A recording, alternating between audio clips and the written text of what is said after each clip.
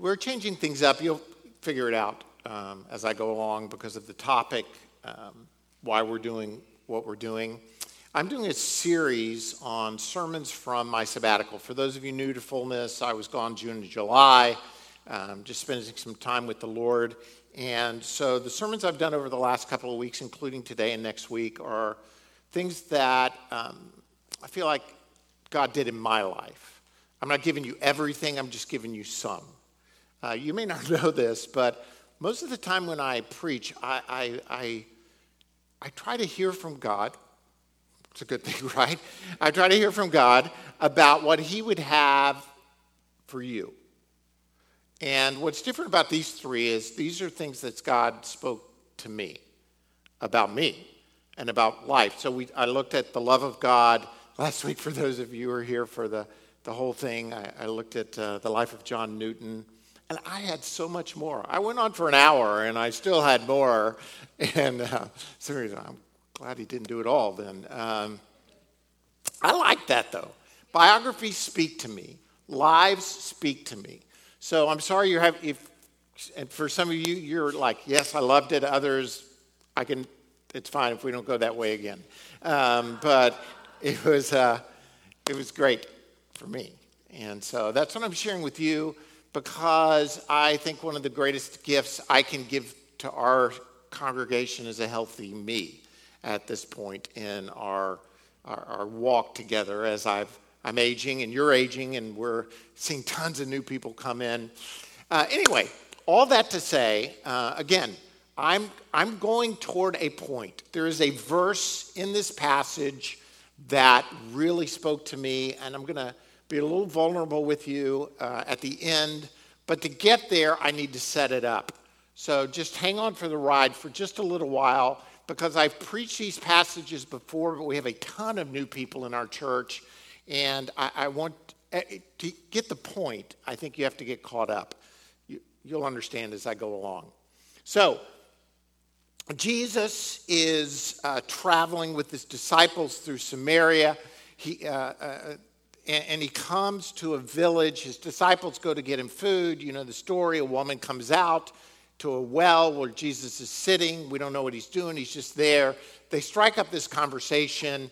It gets a little in-depth. He starts prophesying over her. I think she gets nervous and asks one of those theological questions that's unanswerable. You know, like, what if the person in deepest, darkest Africa doesn't hear about Jesus? Is he going to be saved, or is he going to go to hell? You know, and most people who ask that question, I got to be honest, don't really care about the guy in deepest, darkest Africa. They're more concerned about, they're starting to feel something of the Spirit moving in their heart and life. So they sometimes will ask these theological, unanswerable, can God make a rock so big he can't move it kind of thing, questions. She says to him, "Sir," the woman said, "I can see that you are a prophet. Our fathers worshipped at this mountain, but you Jews claim that the place where we must worship is in Jerusalem." Now, Samaritans were part Jewish, mixed in with other peoples, and they were excluded, really, from going to Jerusalem. They couldn't even partake in that worship because of their mixed race heritage. And so they had set up an alternate site of worship. So she's asking Jesus, after he's kind of pressed into her life and told her some things, she's asking him this question, hey, can we worship on our mountain, or do we have to go to your mountain to worship? And if you really hear about her life, I'm not really sure she cares about where worship is. Worship was not at the forefront of her existence. But she asked Jesus nonetheless. Jesus declared, "Believe me, woman, a time is coming when you will worship the Father neither in this mountain nor in Jerusalem. You Samaritans worship what you do not know. We worship what we know, for salvation is from the Jews." And that seems a little strong, right? He's coming on a little heavy, but he's not meaning salvation is just from the Jews. I think he's meaning salvation is going to come through the Jews, meaning himself. But that's another story. Yet a time is coming and has now come when the true worshipers will worship the Father in what? Spirit and truth. This This is a foundation stone of our church. The worship in spirit and truth. For they are the kind of worshipers the Father seeks. God is spirit, and his worshipers must worship in spirit and in truth. It's not a 50-50 deal. We're going to take 50 spirit, 50 truth, and we'll combine it together for 100. No, it's 100% of both. 100% of the Spirit of God, 100% of the truth of God. The woman says, where's the geography of worship? And Jesus says it's not about the place, it's about the how. She's asking about the art of worship, and he says it's not about the art of worship, it's about the heart of worship. You have to worship in spirit and in truth. That has been what we've tried to do from day one, is be people who fully embrace the truth of God and the Spirit of God, because we believe that these two great streams will flow into our lives and change who we are forever. Somebody should say amen, because it is truth and it's the power and the presence of God. Jumping back to the Old Testament, 1 Chronicles chapter 13. I'm going to start here. The first point is this. We need to be a people who worship in truth. Worship in truth. I'm going to highlight these. The first one has to do with truth. The second one has to do with our response, the Spirit of God. And then the final point is that me? The final point has to do, when you got this beard, I'm getting caught up. So, where am I? Worship in truth. 1 Chronicles chapter 13. They moved the ark of God from Abinadab's house on a new cart, with Uzzah and Ahio guiding it. I keep wanting to say Utah and Ohio guiding it. David and all the Israelites were celebrating with all their might before God with songs and harps, lyres, tambourines, cymbals, and trumpets. Picture this. The ark of God it symbolizes in Jewish life what? The presence of God. The Ark of the Covenant is the symbolic presence of God. This is God in the present. So what had happened, just to catch you up on where David is, back in the days of Samuel, and before Samuel even, whenever there was a battle, they felt like if they took the presence of God, the ark was like a magic symbol for them, it became. And they would go out into battle and they would defeat the enemies, and their enemies had no hope of winning because they had the ark. So, when Eli, Samuel's mentor, he had a couple of bad boys, bad sons. They went out to fight the Philistines. They got their rear ends kicked. They come back and said, you know what the problem was? We didn't take the ark of God with us. So they decide to take the ark of God. They don't see it's their own evil acts that's leading to their defeat. They take the ark out with them into battle, and they're defeated mightily. And the ark of God, the ark of the covenant, which contains the Ten Commandments and Aaron's rod and some other stuff, manna, it's taken by the Philistines. They carry it off, and they're like, well, now we got the magic box. The problem is the magic box didn't work for them. Bad things happened to them. Their idols were getting torn down. They were getting tumors. Rats were infesting. It's a great story. I preached this sermon one time. This is really horrible. This is when I was young. I preached this sermon called Rats and Roids because the tumors were like hemorrhoids. And so that's what they experienced.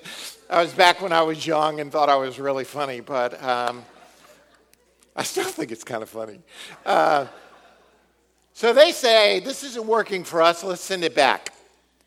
So they send the Ark of the Covenant, they get a new cart, they put it on this new cart, they get a couple of young calves, oxen, mother cows, and they just say, let's just turn them loose and see where they go. They don't even guide the cart, they just put it on a cart and send it back.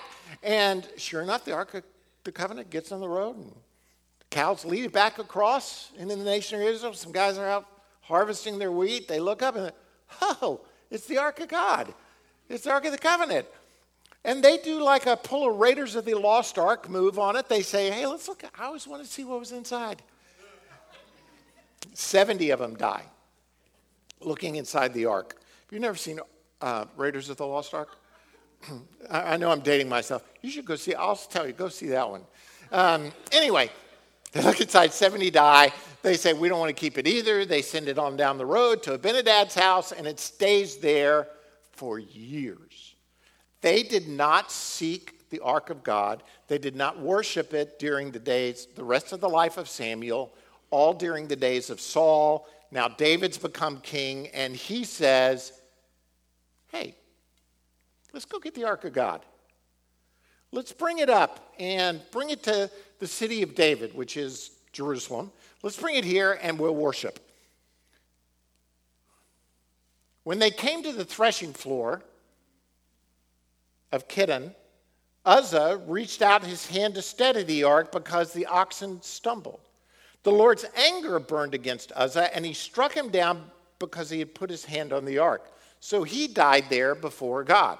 This is one of the strange Bible stories. You're like, what did Uzzah do wrong? The ox stumbled. He wanted to rescue the ark. He didn't want it damaged. He puts up his hand, and God kills him. You'd probably be like David. Made David angry. Then David was angry because the Lord's wrath had broken out against Uzzah. And to this day, that place is called Perez Uzzah. Going on, David was not only angry, he was also afraid. David was afraid that day and asked, how can I even bring the ark of God to me? He did not take the ark to be with him in the city of David. Instead, he took it aside to the house of, I'm having trouble reading, Obed, Edom the Gittite. So here's what happens. David is bringing the ark back to the city. Here's your key question. How is David bringing the ark? The wrong way. He put it on a cart drawn by oxen. Who did that? The Philistines did it. It is a picture of the worship of God in the way the world wants to worship God. It is a picture of what the world says is the right way. And there's tons of this, I think, going on all around us. That the world says, here's how I want to worship God. Or even churches are saying, here's how I feel like worshiping God today. Rather than saying, God, how do you want to be worshiped today? We make worship human-centered rather than God-centered. And God had directed how his presence was to be ushered in. And his presence was not to be ushered in on some new fancy cart with oxen with two strong men on either side to hold it up. His presence was to be ushered in on the backs of his consecrated people. There's so much to this story. And so David just dumps the ark there and he goes home. 2 chapters later, some time later, it says, after David had constructed buildings for himself in the city of David. So it's been a little while, right? He prepared a place for the ark of God and pitched a tent for it. By the way, we don't know this tent. We don't know what's happened to the tabernacle by this point. It's been 400 years since the Exodus. So we don't know if this tent is a tabernacle. It's a tabernacle, but it may not be the original. I'm getting on fine points. Don't worry about it. Then David said, no one but the Levites might carry the ark of God, because the Lord chose them to carry the ark of the Lord and to minister before him forever. He said to them, he calls the Levites together and consecrates them. Down in verse 12 of chapter 15, I skipped a couple of verses. He said to them, you are the heads of the Levitical families. You and your fellow Levites are to consecrate yourselves and bring up the ark of the Lord, the God of Israel, to the place I have prepared for it. It was because you, the Levites, did not bring it up the first time, that the Lord our God broke out in anger against us. We did not inquire of him about how to do it in the prescribed way. People, here's what I believe with all my heart. David, first time, ark, on the cart, with the oxen. If you read the passage, he is worshiping hard. He is sincere. He is passionate. He is going at it. He's doing it to the strength of all of his ability, and he's doing it wrong, and therefore God is not honored. Because the question isn't how much David parties or how sincere David is. This is about how God wants to be worshiped, because worship has to happen in truth. It has to be according to God's way, not our way. David leaves the ark, he goes, and now he's studying. Now, listen to me here. Don't blame David, really. David has never seen the ark transported in his entire life. He didn't know how to transport the ark. It was before he was even born was the last time it got moved. And now, it's not like David was being disobedient. David just was ignorant. And again, ignorance is no excuse, I would say. We have to hear from God. We have to say, God, how do you want to be worshiped? It's about the state of our heart by the blood of Jesus Christ, in his power, by his presence, understanding his truth. So the priests and Levites consecrated themselves in order to bring up the ark of the Lord, the God of Israel. And the Levites carried the ark of God with the poles on their shoulders, as Moses had commanded, in accordance with the word of the Lord. We need to worship God in the way he wants to be worshiped. David worships. He comes before the Lord.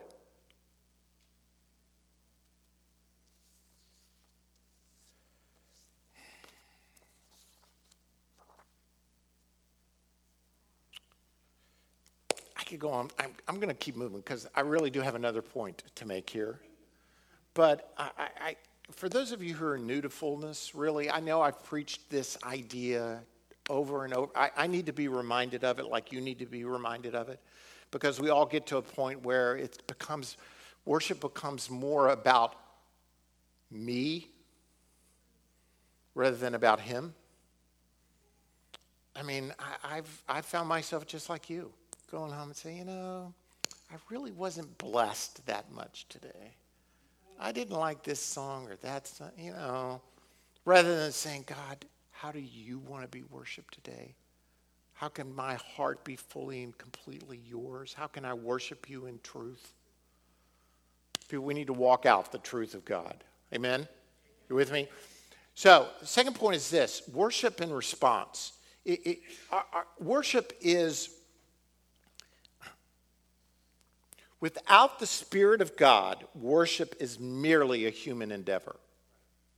With the Spirit of God, it becomes a supernatural encounter between the God who created us and us. So our worship is not generated by us. Our worship is in response to what God has done, right? So God created, he redeemed, he saves us, he infills us with his presence. Now our worship is a response to him. David takes the ark back to the city, and he says this: give thanks to the Lord. Call on his name. Make known among the nations what he has done. Sing to him. Sing praise to him. Tell of his wonderful acts. Glory to his holy name. Let the hearts of those who seek the Lord rejoice. David gets back. And by the way, this psalm of praise goes on for like 20 more verses. David just breaks out in song. Like, when David is bringing the ark back, he is just partying hard too again. Second time, even harder. But now this time, his worship is in truth, and he's given himself before the Lord. I mean, it's extravagant worship. And so much so that Saul's Saul's daughter, Michal, looks out a window, and she's totally offended at David dancing and worshiping before the Lord. She's like so offended that she says, "What is wrong with you?" And as a result, she's barren for the rest of her life. There's a direct connect, there seems to be, between her pronouncement on David's worship and her inability to have children in the days ahead. Again, I know I'm seeing all sorts of spiritual significance here, but I told you this was about me and what I'm seeing. And to me, it's a picture that worship, true worship of God, results in fruitfulness and judgment, and it results in us being unproductive and unfruitful. You can throw that one in your basket and write it down, think about it later. But he comes in, and by the way, don't get all hung up on the dancing part. You know, before long we'll be singing, "Has David danced?" And, you know, dance, children dance kind of stuff. It's not about David's dancing. It's more about his uninhibited worship before God. And I think that uninhibited worship of God is an anathema to the world, meaning they don't like it. It is offensive to the world. We don't have to learn to be offensive. I mean, you could. We're not purposefully offensive. We're just saying we worship God, and the gospel and worship is offensive. So we worship, then he comes in and he responds in worship. And if you go into this song and just look it out, you'll see that it is made up of, it's a psalm of praise. I'm just kind of giving you some highlights of this. It's a psalm of remembrance. It's a psalm of testimony. It's a psalm of reverence. It is a psalm of thanksgiving. It is a response to what God has done, the truth of God, the presence of God, the power of God. David responds in worship. Our worship people, I know I'm going on about this maybe more than you want, but please understand that your worship, you don't have to come to worship and say, "I think I can, I think I can, I think I can." You're not the little engine that could. You are the little engine who God puts his steam power in, and you can. It is a response to him. It is not trying to get him to. Do you understand the difference? It's a major perspective shift to understand our worship is always a response to God. I love because what? He first loved us. Same thing about worship. Let me give you one New Testament example. I know in the Old Testament a lot, but I still think it speaks. Paul in 1 Timothy says this to Timothy. "Here's a trustworthy saying that deserves full acceptance. Christ came in the world to save sinners." Paul is saying to Timothy the obvious. Christ came for what purpose? To save sinners.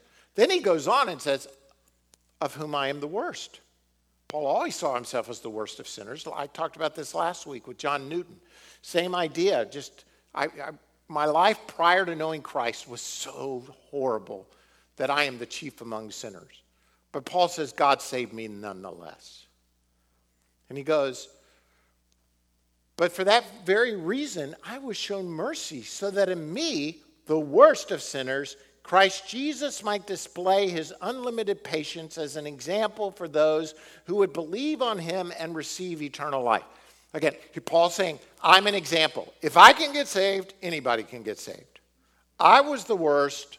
He can save all of us and give us all eternal life. This is a basic, you're reading this for like 2-3 verses, and it's basically a theological presupposition that Paul is telling Timothy. But look at what happens when Paul really realizes this truth. Now unto the King eternal, immortal, invisible, the only God, to honor and glory forever and ever. Amen. His theological statement about what God does results in a response of worship back to God. That's how we stand. Theology is not bad. As a matter of fact, it should make us break out in worship before God. God is unbelievable. Now, unto the King eternal, immortal, invisible, the only wise God. If you take this verse out of context, you're like, Paul's he's getting it worked up. Whoop, whoop. But no, he is responding to what God has done in his life and the lives of those around him, because true worship is a response to what God has done. J.I. Packer talks about how he experiences God's presence most powerfully in worship, often during singing. And he says, I suppose when we sing to him, we're looking hard, and really he's saying back in his direction. It's a response to what God has done. I don't know how you prepped to come to worship this morning. I know you got up, probably had breakfast, hopefully took a shower, got dressed, came to church. My desire is, though, every time the body of Christ gathers, you come saying, God, thank you for what you've done in my life. Thank you that I get to go among the saints of God and worship your name and exalt you and praise you and bring glory. Thank you for what you've done in my life. I'm going to respond in you to worship. God, how do you want to be worshiped today?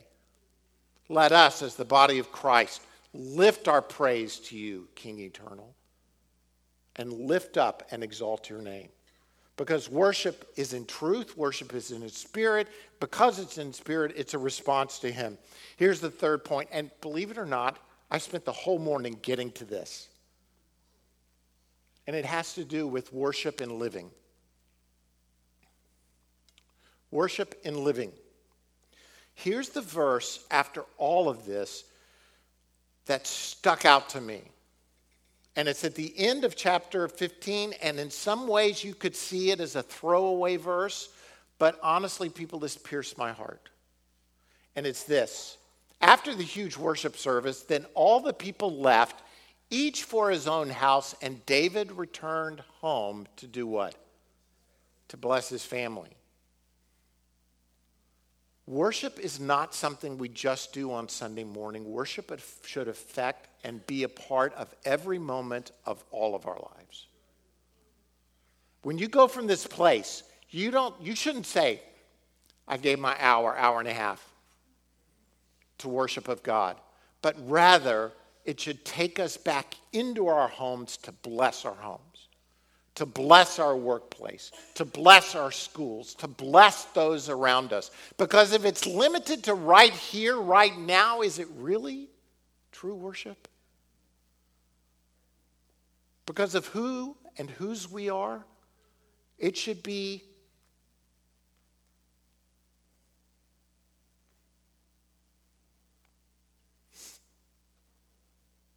how are we doing at living lives of worship? How are we doing at blessing our homes?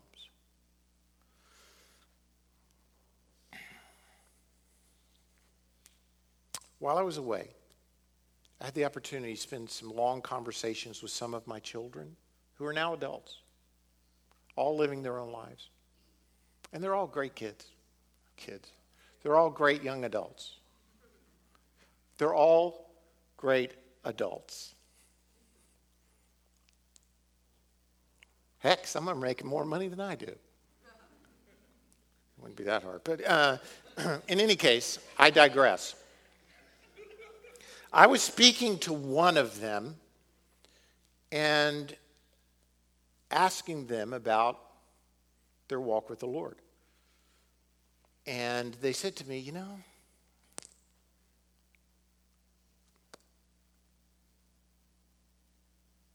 I'm struggling.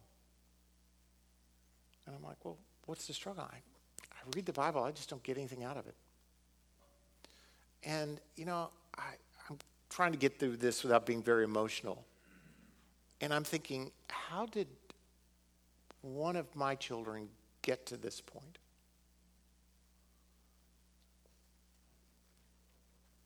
And so I said to them, what can I do to help? What can I do at this point to help? They're no longer in my home. They no longer live with me. They no longer are a part of my circle, And they said, I don't really know. Now, I'm not going to go into the whole conversation. It was pretty intense and lasted a while. But what we came up with was, I'm going to be like your trainer, like your personal trainer. How about I send you every morning a 3 to 4 minute devotion? We'll read a book of the Bible. I'll go through it and show you how I do it and some of the truths that God is speaking to me from just a couple of verses, and I'll send it to you on a daily basis. If I do this, will you promise to watch it? Yes, I promise. So for the last month, every morning, first thing when I get up, I record a 3 to 4 minute video devotion, and no, you can't have it. So, for my family, because the other family members heard and they wanted it. I said, I'd like that. And I said to them all, this is not you being totally dependent upon me for the rest of your lives. This is me trying to help you understand how to read God's word for yourself, see some truths from it, and then you take it from there.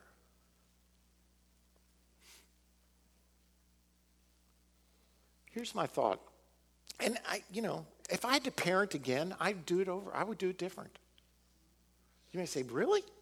I thought your kids turned out great. My kids did turn out great. I love my children, and they could be listening. I love you guys, all of you. You're great. You're doing great. But at the same time, I came out of the sabbatic thinking, if I had it to do over again, and now this is not for you, this is for me, I told you, but it may cause you to think a little bit. I would spend less time on the laws and more time on the love. I don't know if that makes sense to you. But I was really concerned about raising obedient children. And no one likes disobedient children. They're a pain in the rear, right? I mean, no one likes that. It's not that I would abandon obedience, not at all.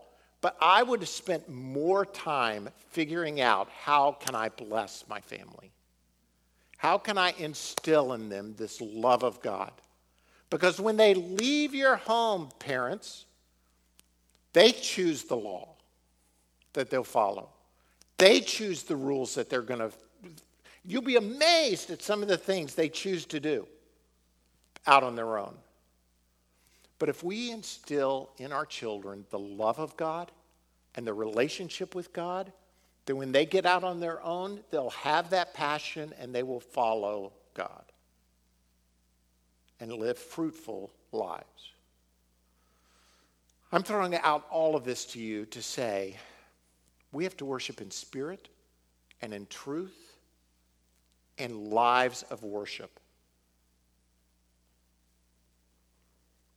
Many people today, I think, are holding God at arm's length.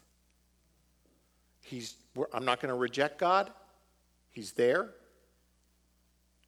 But I'm also not going to embrace God and say he's here.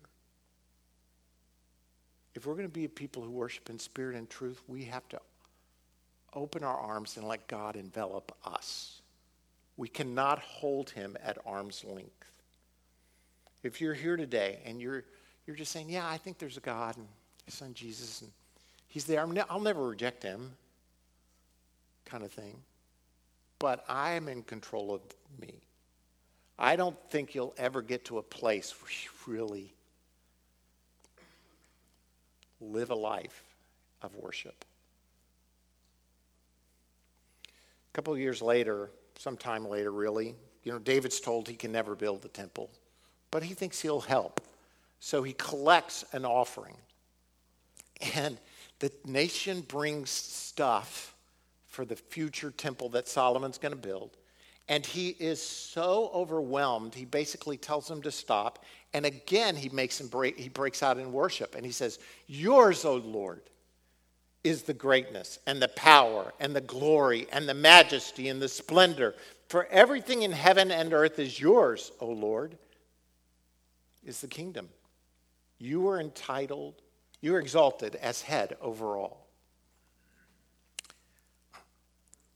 I can only think of one time in our church's history where the offering's been so good that worship broke out as a result of the offering. I wouldn't mind it again. But that's what happens with David. The offering is so good that he breaks out in worship before God, saying, everything is yours, O Lord. Everything, we give everything to you. Now, we're going to take up an offering as a part of the worship we're going to do. So what I determined we would do is to end in worship rather than begin it. Because with all of these presuppositions in mind, to worship in truth and in spirit and as an offering of our lives before the Lord, then we respond to him and worship. And when we're done with worship, we're not done with worship. We go from this place to live lives of worship in which we bless our families because we all go to our own place and have our own sphere of influence. Stand up with me if you would. I want to encourage you to give yourself to a heart of worship right now. To just enter in. And this is not necessarily about some sort of demonstration of a certain style or physical activity, but rather just exalt your heart before the Lord. While we worship over these next couple of songs, we're going to do 2 or 3 songs. And as we worship, you can bring your offering to the front. And I didn't use that illustration to try and manipulate you into bringing money. You're very generous people. But if you have an offering, bring it before the Lord. But I would like for you to take the card in the seat back in front of you and either write a praise report or a prayer request, something that you can, as you come up, you just say, God, again, today I'm giving myself wholeheartedly. I don't want to hold you at arm's length. I want to embrace fully what you're doing in my heart and my life. Because people, there will come a day where we all worship because, as it says in the book of Revelation, then I heard every creature in heaven and on earth and under the earth and on the sea and all that is in them singing to him who sits on the throne and to the Lamb be praise and honor and glory and power forever and ever. Lord, we thank you. We bless you. We exalt you. People, I just want to encourage you to lift your hearts and your spirits up before the Lord right now. Just focus totally and completely on him. Put every thought aside about where you're going to lunch or what you're going to do after this. And right now, focus fully on him. To him who sits on the throne and to the Lamb be praise and honor and glory and power forever and ever. Church, let's just worship the Lord right now.